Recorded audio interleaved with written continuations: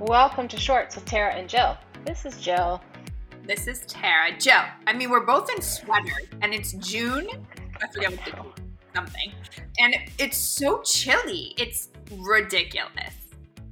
I know. It's so cold, and I have hot flashes all the time. So it's like a disaster because I'm freezing and then I'm sweating, and it's just like I don't even know which way is up. But yeah, I know it's really cold today and yucky out. Depressing. It is. It's the perfect day for crumble cookies, don't you think? So Crumble opened right close to us, I think. Yes? Is that why? Really? I thought so. No? Oh, maybe. Maybe. I know there is one. Well, the closest one used to be like Medford, but I don't know. Maybe there's another one that opened. I want to say Reebok building is. Am I wrong? Or New Balance. You know that New Balance? Yeah. Did it just open there? I believe there's a Crumble over there. I could be wrong, but I'll research it and tell you. But I really think there is. I think you're right. And my kids are obsessed with the crumble cookie flavors of the week and everything. But here's the problem. So we get all obsessed with the crumble cookie things, and then we go get the crumble cookies, like rarely because it's far, and who needs like that much in your house? And then nobody really eats them because they're just like, it's like too much. It's a lot of cookie. It's like Yeah, one cookie is like a meal. It is very heavy cookie. very. Like I think a quarter of a cookie is like 200 calories Yeah, it's or filled. something. Yeah. So, did you guys just recently go? No, but every Sunday night we have a whole like, oh my God, what are the flavors? Oh my God, do we like them? And then we try to figure out, can we go get them like at any point in the week? So I don't know. This week my kids are off school, so I have a feeling some crumble cookies might show up. So, what we're really into right now, because we all have dairy issues, is there's dairy-free ice cream at JP Licks, and it is insanely delicious. Like, Really? oh my God, we're like, you wouldn't even believe how delicious it is. It is so good. You would never even know that it's dairy-free, and like that's our new obsession. So what is is it coconut milk or what is the Coconut milk, and if you add granola with it, it's just like the best dessert. Oh, I have to try it. I've tried, I feel like in the past they've had dairy-free coconut milk, but it's only been like one or two flavors. Yeah, so they have I like the chocolate, but then they have like a vanilla and then the salted caramel. Sometimes they have like a special one, but I'd say I think they're pretty good. All right, well, I'm gonna check it out. Um, so I just got off a call with Mass Challenge Israel. So I do sometimes I'll do like little seminars or Zoom things with startups at Mass Challenge in Israel because I visited the office there and sort of got hooked into that community. But so I just got off a call where I was providing feedback on 1 minute pitches for four different startups, and they're all in the climate impact space, which is not a space I know a lot about. um, but uh, but it was interesting. I always love hearing new ideas and pitches, and it's actually really hard to provide feedback when you're just listening. Because for me, like I like to read things, and it's you really have to pay attention, I guess, is the key. Well, here's a couple questions. First of all, were they pitching you 1 minute pitches? And also, you probably want to, knowing you, if you're being pitched something, I bet you want to have a little meat of and potatoes about the company. I mean, I'm sure you want to know a little bit more. Or do you like when people come at you dry and pitch you with something you don't know? Yeah, so the purpose of this is to get them ready for like a 1 minute pitch competition where the audience, I don't think, has any information on them. And so the point of it is to be able to convey your idea in a minute and spark the interest of potential partners or investors or employees or customers. Um, and so I didn't know anything about these companies at all. I didn't even know their names. Um, and so, yeah, so they just started pitching. So they pitched to me for a minute and then I provided feedback. And I gave them a few pointers up front, though, which I thought maybe would be helpful to share with this audience. Tell us, because I would think a 1 minute pitch would be very hard. Like, I feel like Yeah. you need to definitely nail it because that's not a lot of time. Do you want to try a 1 minute pitch for you? No, first give us first, and then let's see if I could do it. Okay. Okay. So 1 minute is actually longer than you think it is.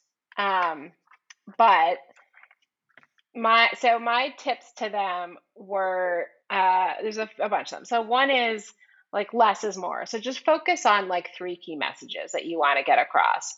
But and in my experience, there's probably 10 points that you want to communicate about your business. You don't this is your first chance. It's really may be the only chance, but it's the first chance to just spark someone's interest so that they ask more or they ask for a meeting or you can get to the next step. So you don't have to share exactly everything that's going on and how the thing's made or whatever.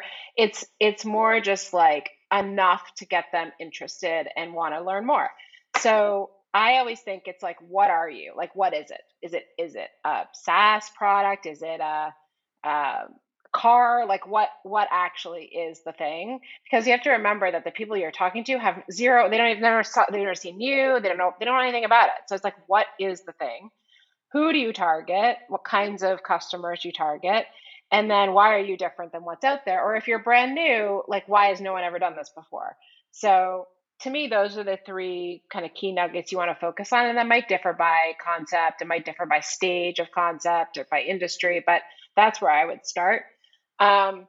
You want to make sure that you have some hook in there. So that's one of the things as I listened to the pitches this morning, some of them had a hook, some of them didn't. And the hook is really like a big number.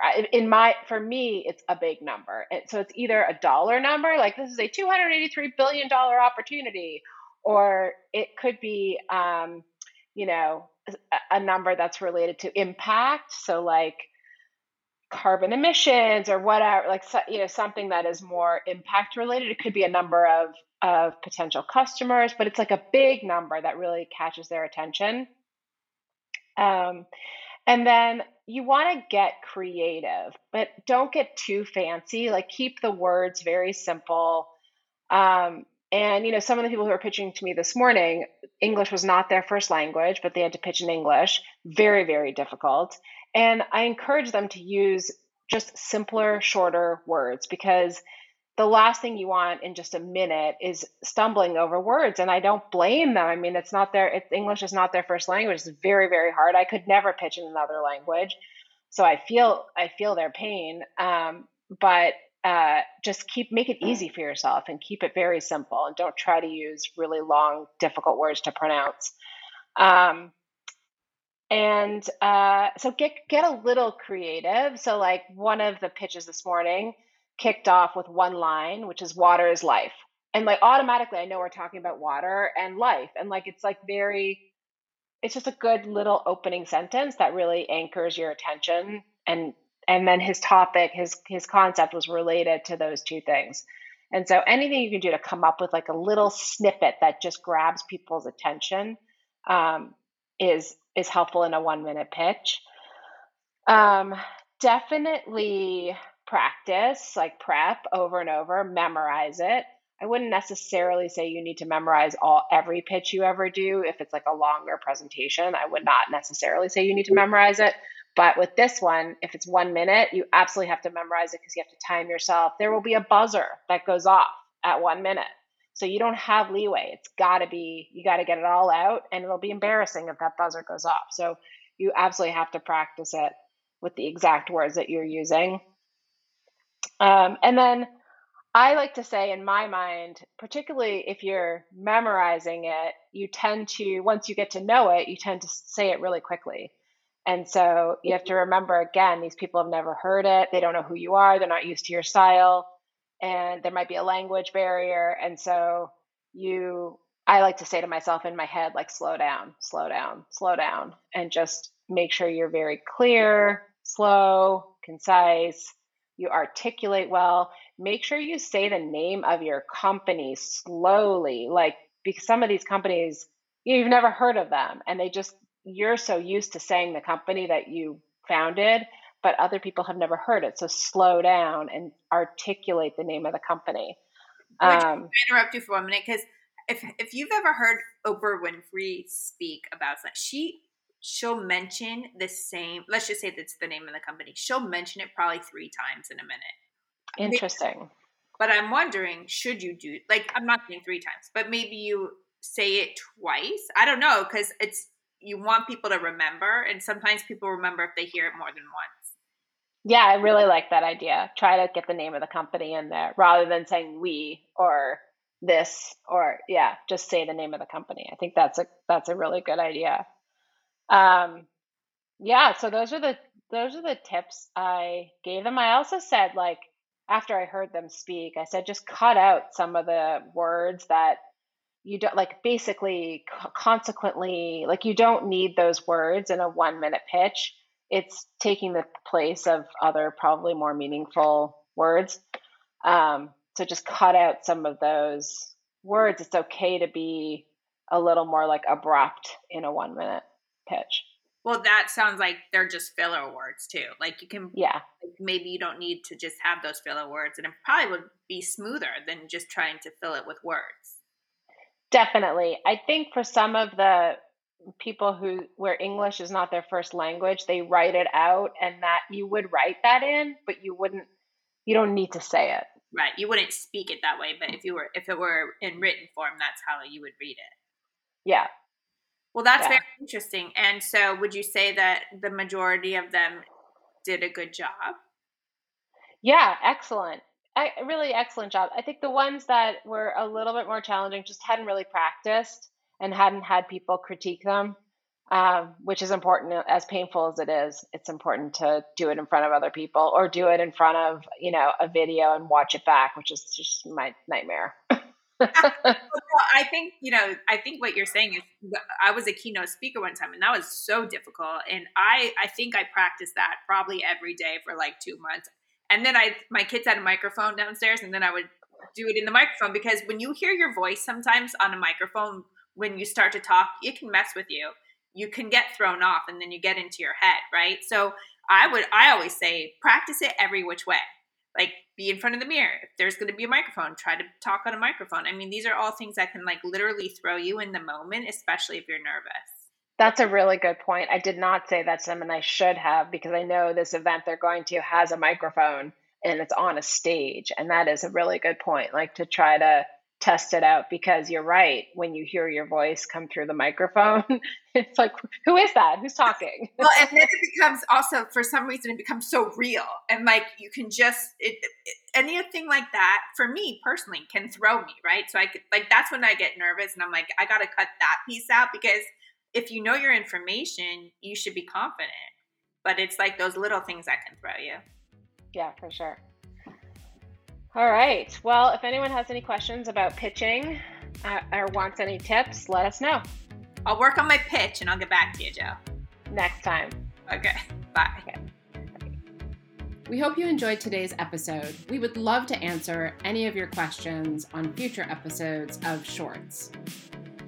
Bermuda shorts, jean shorts, short shorts, boy shorts, tennis shorts, cargo shorts, pleated shorts, running shorts, board shorts.